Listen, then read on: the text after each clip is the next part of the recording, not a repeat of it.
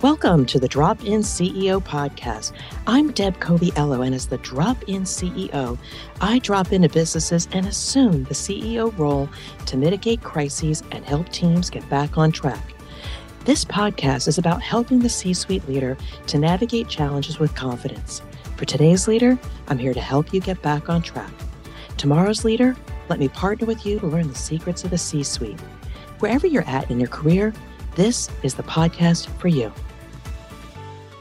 Hello, I am Deb Coviello, founder of the Drop-In CEO brand, and I am grateful you've joined us for another episode today where I speak to amazing leaders and share their insights with you. And just know I am here to help the C-suite leader of today and tomorrow navigate challenges with confidence. And I'm honored also to share the mic today with Anupam Nandwana. As a lifelong professional in the life science industry and with his AI experience and entrepreneurial spirit, he has given the power to create something wonderful in P360. He has a vision to transform the business of life science to ultimately facilitate more speed to market and more care to patients. And he has a passion for providing cost-effective, cutting-edge solutions that make your businesses stronger and ultimately lives easier. Welcome to the show. Thank you, Deb. I'm very excited to be here.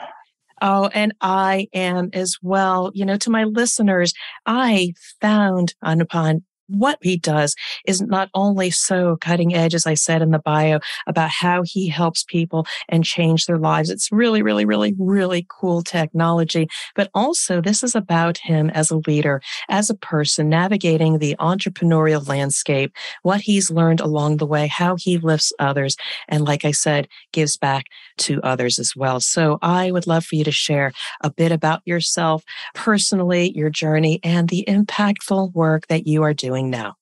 Thank you, Deb. So a little bit personal about me. I was born in India and migrated to the United States in 90s in the tech boom.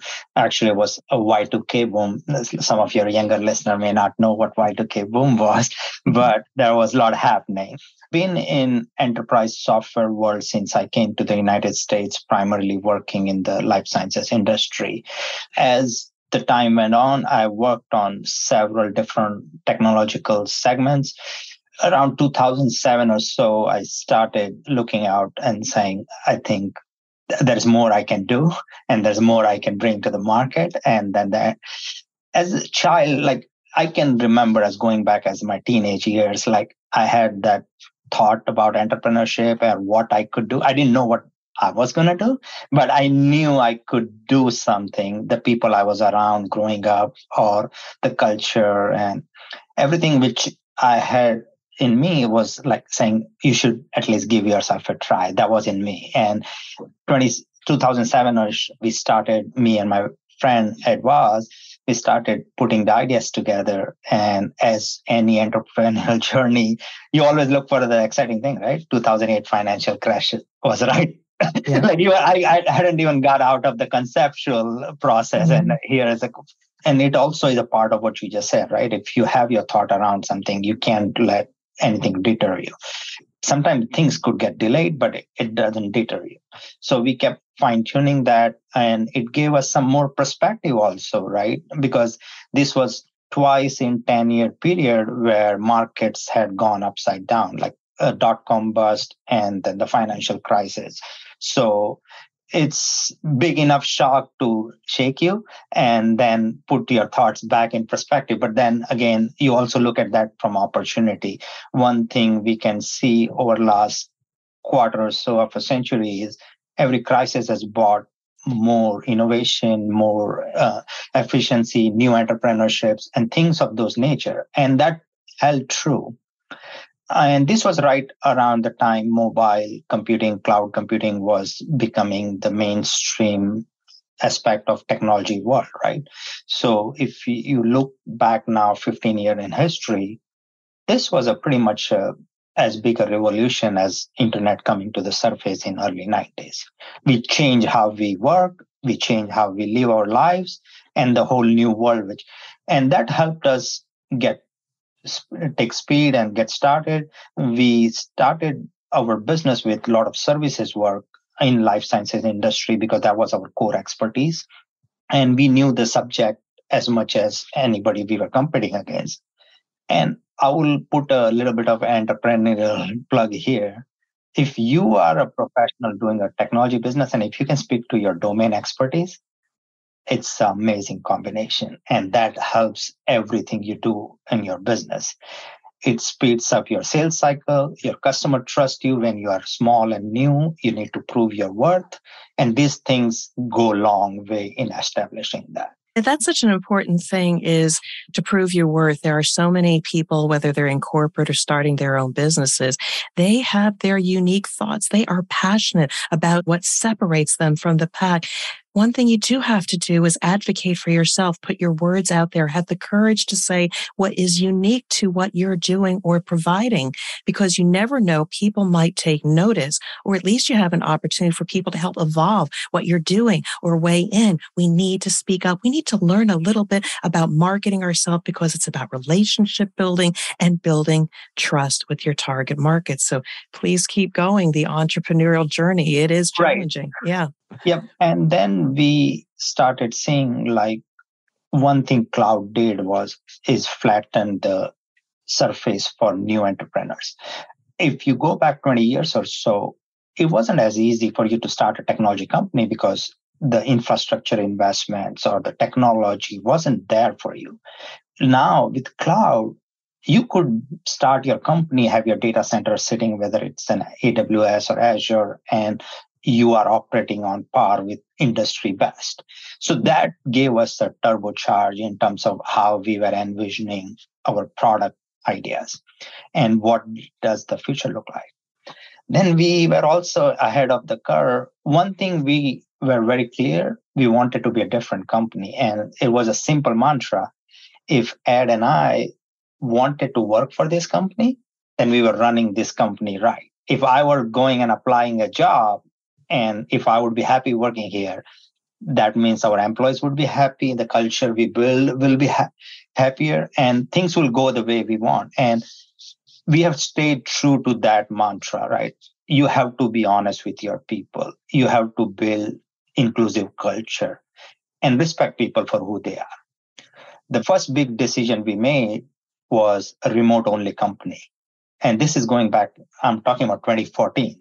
So nowadays we are all in a Zoom city or Microsoft team, and it doesn't sound very fancy, but put yourself 8-9 years ago, it wasn't very mainstream thing. And our main idea was we were not based out of Silicon Valley. So we are not operating in a startup incubator or hub zone. And the industry we serve, pharma industry, is also a pretty large, globally distributed industry centered in northeast of the United States from the large companies' perspective. We flattened the curve, I will use the terminology, on the talent acquisition. So what happened was, by being a 100% remote company, we started getting engineers and people, and in all positions, people who would come to us and saying, I want to work for your company. And that became our competitive strength. It didn't matter where you lived. It didn't matter what you were or who. We only had one rule. Entire company is going to work like at least 6-7 hours of common time zone. And that just gave us such a boost. So put a perspective of entrepreneurship, which is some of this core foundational decision can make or break your company. Could that decision have gone absolutely wrong? Probably. There's a good chance it could have, right? Mm-hmm. But it worked out well for us. And that put us on this journey. And also, the next big decision came and it goes against every conventional thought process you goes of entrepreneurship. I got to find investors so I can start the business. We said, no, we are going to prove ourselves. We're going to bring in the revenue, which will go back in the business. And that's what will be our core investment, seed investment. You want to call it round A or whatever technical terminology you want to use it. Right. We are going to feed ourselves. It keeps two things in check, right? Holds you accountable. Because when it's your own effort, your own money, and everything else on the line, You keep yourself accountable, right? But at the same time, it also gives you a huge ramp in getting business started. Anybody who's listening this podcast knows it's not easy. It's not for faint-hearted. And you know this as much as everybody, right? Like you did your own business. So it's not easy. There are uncertainties, there are shocks, there are things which you know, there are things you don't know. But once you are in this journey, you are responsible for it. And you have to show that leadership capability. You can't let it impact your people or what your target vision is.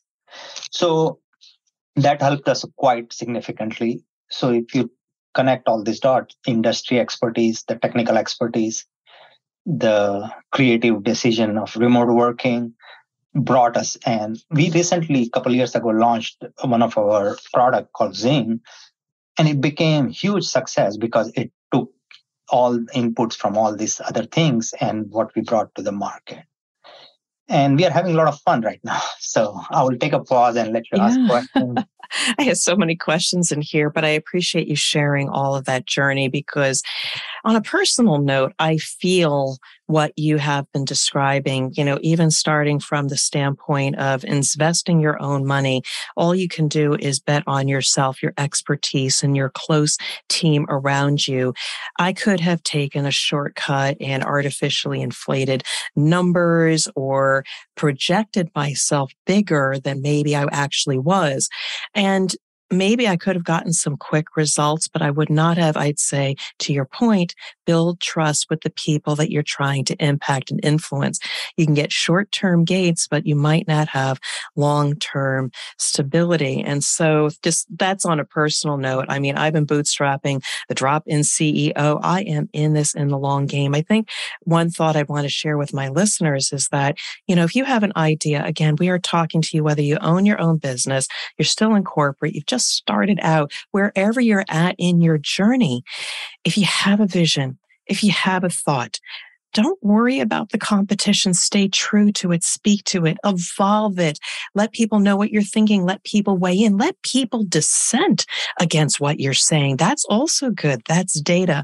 If you feel strongly about a particular strategy, put it out there. You can come to the drop-in CEO. I will help you to put your ideas out there, or even for a C-suite leader, let me help you evolve that journey because we all need help. It's just so good to see somebody like you have such strong vision, but I want to start poking some questions in there. But before we get there, I would just love to know the name of your company, P360, Powered Possibilities. Tell me more about the essence of why that name. What does it mean? It's interesting that you asked me, and I'm glad you asked me that question. So P360 is derived from company used to be called Prescriber 360. So when we started the business, prescriber means a healthcare professional, the doctors who we serve to. And informally, clients started calling us P360 because Prescriber 360 was long. And it's just one thing led to other. We went through a major rebranding exercise in 2019, and we just made it P360 as our brand name, tag name. And Powered Possibilities, I think it, in a sense, says everything what I feel and what our company feels. There are a lot of possibilities. It's upon all of us to power them and how we can achieve what collectively we want to achieve, right? I love what you say about that. Again, you are the face of the business. I had the good fortune of also meeting your marketing person who also is an advocate. But when you create an entire community that believes and is invested, they all become advocates for your brand. One of the things that you said, which was very interesting, especially if you're new in your journey, or maybe a C-suite leader that realizes they need to get their message out there, it is good to put together a first draft of this is the brand, this is our logo, this is what we want to call ourselves. But you also have to allow that to simmer a little bit and listen to what your customers or clients are saying to you, because how they receive you and how they see you is probably more important. So kudos to you for condensing it to P360. And that becomes something that people recognize. So Simon Sinek has a book called Infinite Game. If you take essence of that book, it makes so much sense in a granular level. Because a lot of time when we start this entrepreneur journey, we think, okay, I want to build X amount of value. I want to sell at this 10X, whatever your thought process is. Then now you have constrained yourself to what you could be. Leave that question open. Don't put yourself in a box. Oh, yes. Let me react to that again. Our listeners get to listen to us getting to know each other. But honestly, somebody said that about, the box and putting yourself in the box. And maybe we need to make the box bigger because we only grow as much as what we think we can. But as soon as you remove those barriers, it's like, what if? What if you started projecting yourself out as this kind of company? Right. You can always fill in the blanks later with the talent, the resources, and people. It's not deceptive, but it's showing the world your aspiration, your vision of who you want to be and how you want to influence. Don't worry so much about how you're going to do it. If you're ready and putting your intentions out there, the people and everything are going to show up when you need it to move you to that new place. So I love that. I also like the fact that you talk so much about being different. I mean, I would love to explore this a little bit different. So often we want to conform with what society expects us to be, especially if we're in the corporate environment. When we go out on our own, we say, well, this is what a consultant does. This is what an advisor does. I'm going to call myself a consultant. And I said no to that. I said, I am the drop-in CEO. We have to stand out and be a little bit different. So I want to ask you about your journey. Again, there's a lot of people in the tech space, a lot of people in the pharma space, but as a new entrant into that industry, how did you move forward, not be intimidated, not worry about the competition? Such a great question. And I'm very passionate and have a lot of thoughts around it, right? So when you start, like you look at the whatever your market space you are entering, right? There will be established players. There will be companies which have done this for 30, 40 years. There will be clients who will tell you, this is how we have always done it. So we are not about to change now. But if you get past that and just let it get off your shoulders and not worry about too much, you have to find the gaps, right? There are always gaps. And this one of my clients gave me this analogy. We created a product called Sweetens, and they are a pretty large company. They operate in 100 countries. And he said, what's great about us is also what's our weakness. And that was right around the time the ship was stuck in Suez Canal, and that was moving like a couple of degrees a day and to turn around. And he said, that's how it's hard for us. We have money, we have scale, we have presence. We are not very agile. We can't move things that fast. So when a new company comes in a market or innovates or something, their speed is something amazing because you don't have a legacy burden. You are not thinking what I sold 10 years ago, like if I do X, Y, or Z, it's going to cut down on my revenue here, or all of that baggage you don't carry. So when you are innovating at that level and you are passionate, you know your subject, clients see value. It is very hard when you try and you inevitably first, second, third clients will tell you, we have established relationships, we have established vendors, we don't have room for you right now. But that cannot be the answer where you knew that begin with when you became an entrepreneur. There are people doing this. You thought you had a place to differentiate yourself, and that's why you are there. So having that level set in your mind is very important. Also, sometimes companies can become, I won't use the word arrogant. I don't think arrogant is the right word, but they get comfortable, right?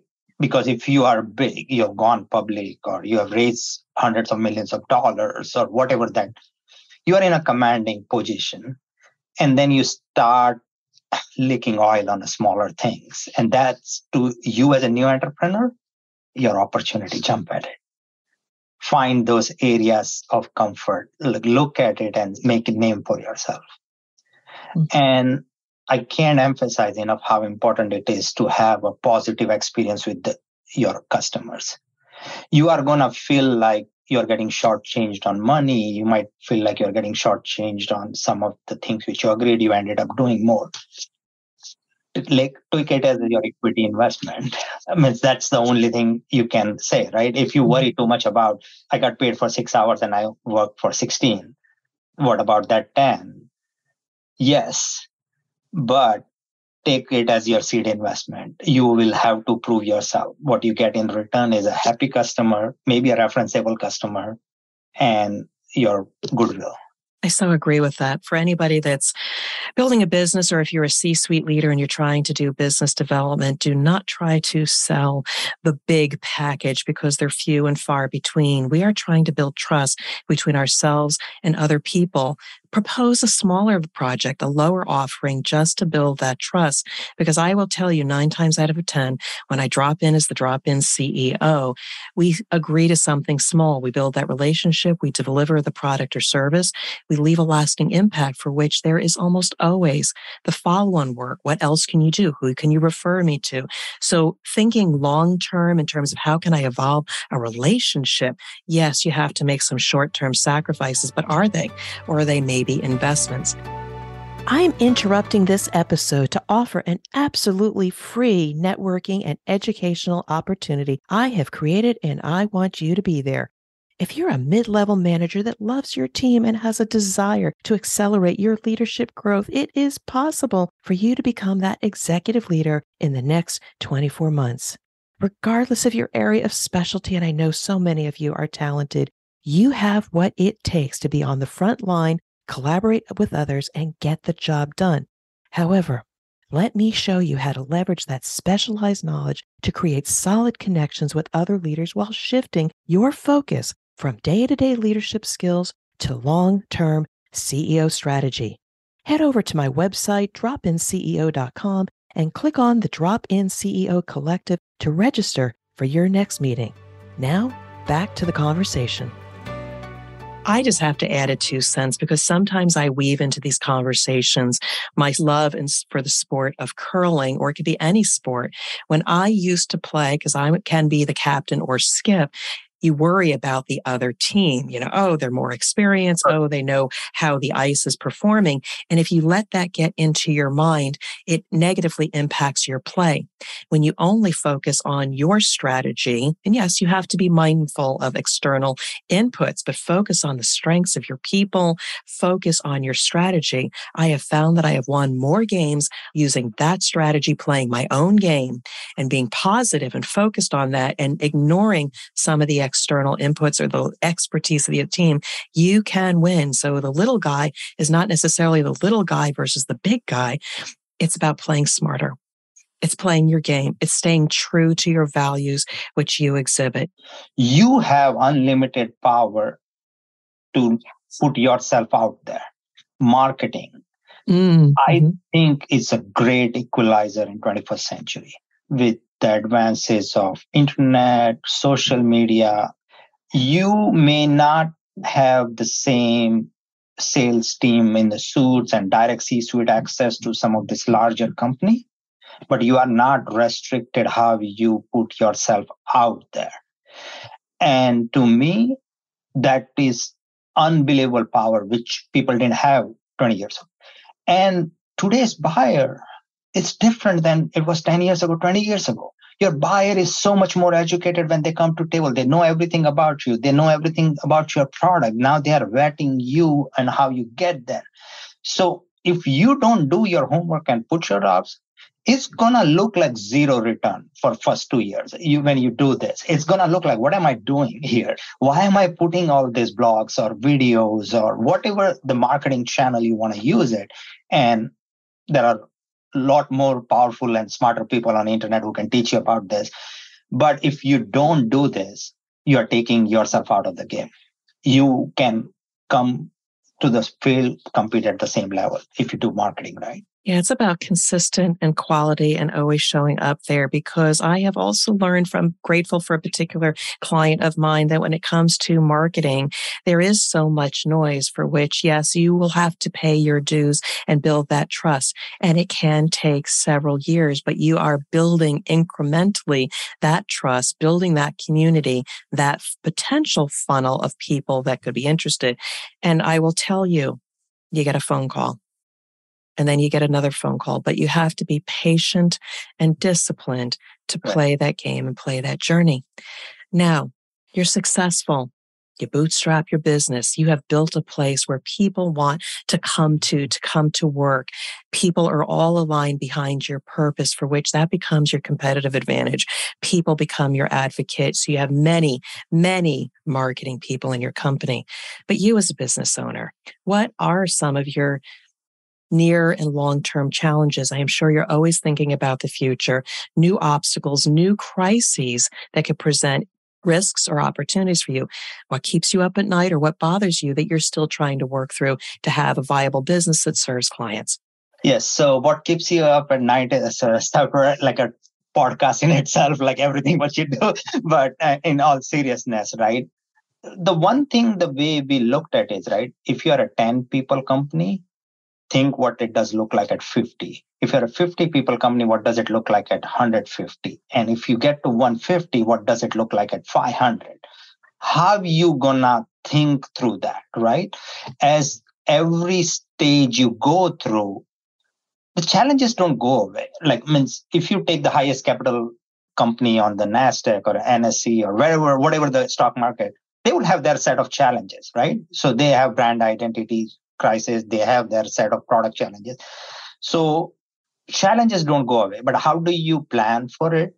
Because your honeymoon period will also end. And when I say honeymoon period is when you're a small, there is a little bit of, okay, they're a small company, this is that or not. You might get some passes here and there. But if you are truly believer of an enterprise product or mass large, if, depending on what you are doing, if large scale mass population rollout, global products, whatnot, the companies which hire you, they have an inherent risk too, right? You have to check the boxes for them to validate that decision. So think big, execute small. So my point is, like, for example, few years ago, and like we are now close to 250 people, but we started this about 2.5 years ago. We got all our products SOC 2 compliance certification. Is it mandatory for you? No. When you go for an enterprise buyer, is it expected of you? Absolutely. So there are a lot of things which go, and you have to constantly evaluate and educate. You have to think about the risk which you are. But at the core of this is, and I believe whatever my final journey looks like, the biggest legacy you leave is how do you create teams? How do you train your people to be that next set of leaders? Unless you do that successfully, you are not a successful entrepreneur. At that point, it's a successful product. But if you can create people and give them that knowledge and that experience and risk taking, right? If somebody fails first time and you take that away from that person, is he or she may never try again, and then now you lost that person for good, right? Mm-hmm. Now they're just doing job. So I'm very strong believer in how do you bring your people up, because that's what keeps them motivated. Like, they also have a career, right? So if people put trust in you and they're working for you, your goal is to succeed company, their goal is to succeed their careers. So if you can't stay true to that, then you're missing a point. So some of these things are very, very important from entrepreneur perspective, that you can at least vision the scale, vision the execution. Before you actually do it, you have to visualize it. So I'm going to ask you a slightly different question before we start bringing this to a close. You obviously think deeply. You perhaps have a good co-founder or team around you to help think through these things. But did you ever have a point where you had a point of uncertainty? Again, you had grounding values, vision, etc. You got to a point where it's not working as expected, it's taking longer, etc. How do you get the support you need to validate or evolve what you're doing and then to continue to move forward? Because regardless of where people, C-suite leaders, entrepreneurs, people still in corporate, we do get stuck. What do you do to help you get unstuck and keep going forward? I've been very fortunate before even I began my professional journey, like a business journey. I built good relationship, and there are a lot of people who are subject matter experts. They might have experiences. There are fellow entrepreneurs. One thing, sometimes we start thinking like, okay, if I ask so-and-so person something, I don't know what she is thinking or what he is thinking about me. Take that fear off. ask people as many questions. Be honest about it, right? Why you value their input. People are so willing to give you guidance and input. I think the first step is on you to ask that question. Yeah. So don't ever be shy. And it also goes in, stay true to yourself.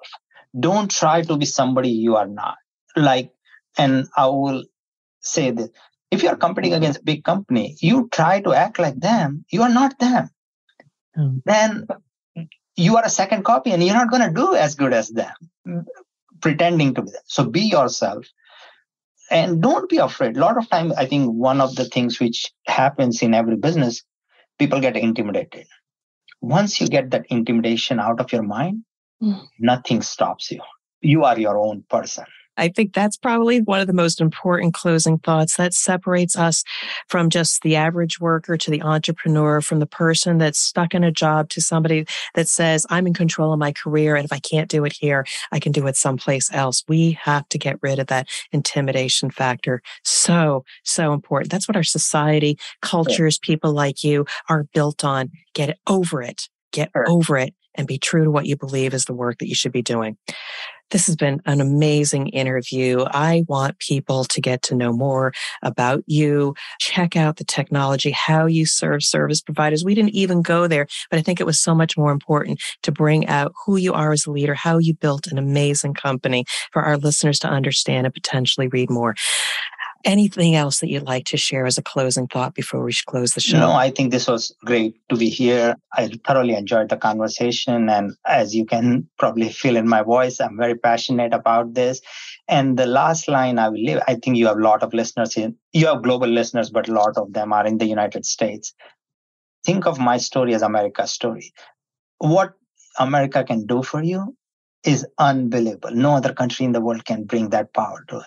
You have unlimited opportunities. You got to go get it. It's upon every one of us. We all have talent. We have ideas how we can do this. Don't be scared. Go for it. And with that, you're bringing some tears to my eyes. Anupam, thank you so much for dropping in on the Drop In CEO podcast. I'm grateful to have you part of my network, and I do want to wish you continued success and be well.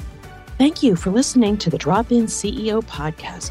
I hope you are inspired by our conversation and can apply what you heard to your business or career goals. If you found this episode valuable, please share this show with at least one friend who would find it useful and inspiring.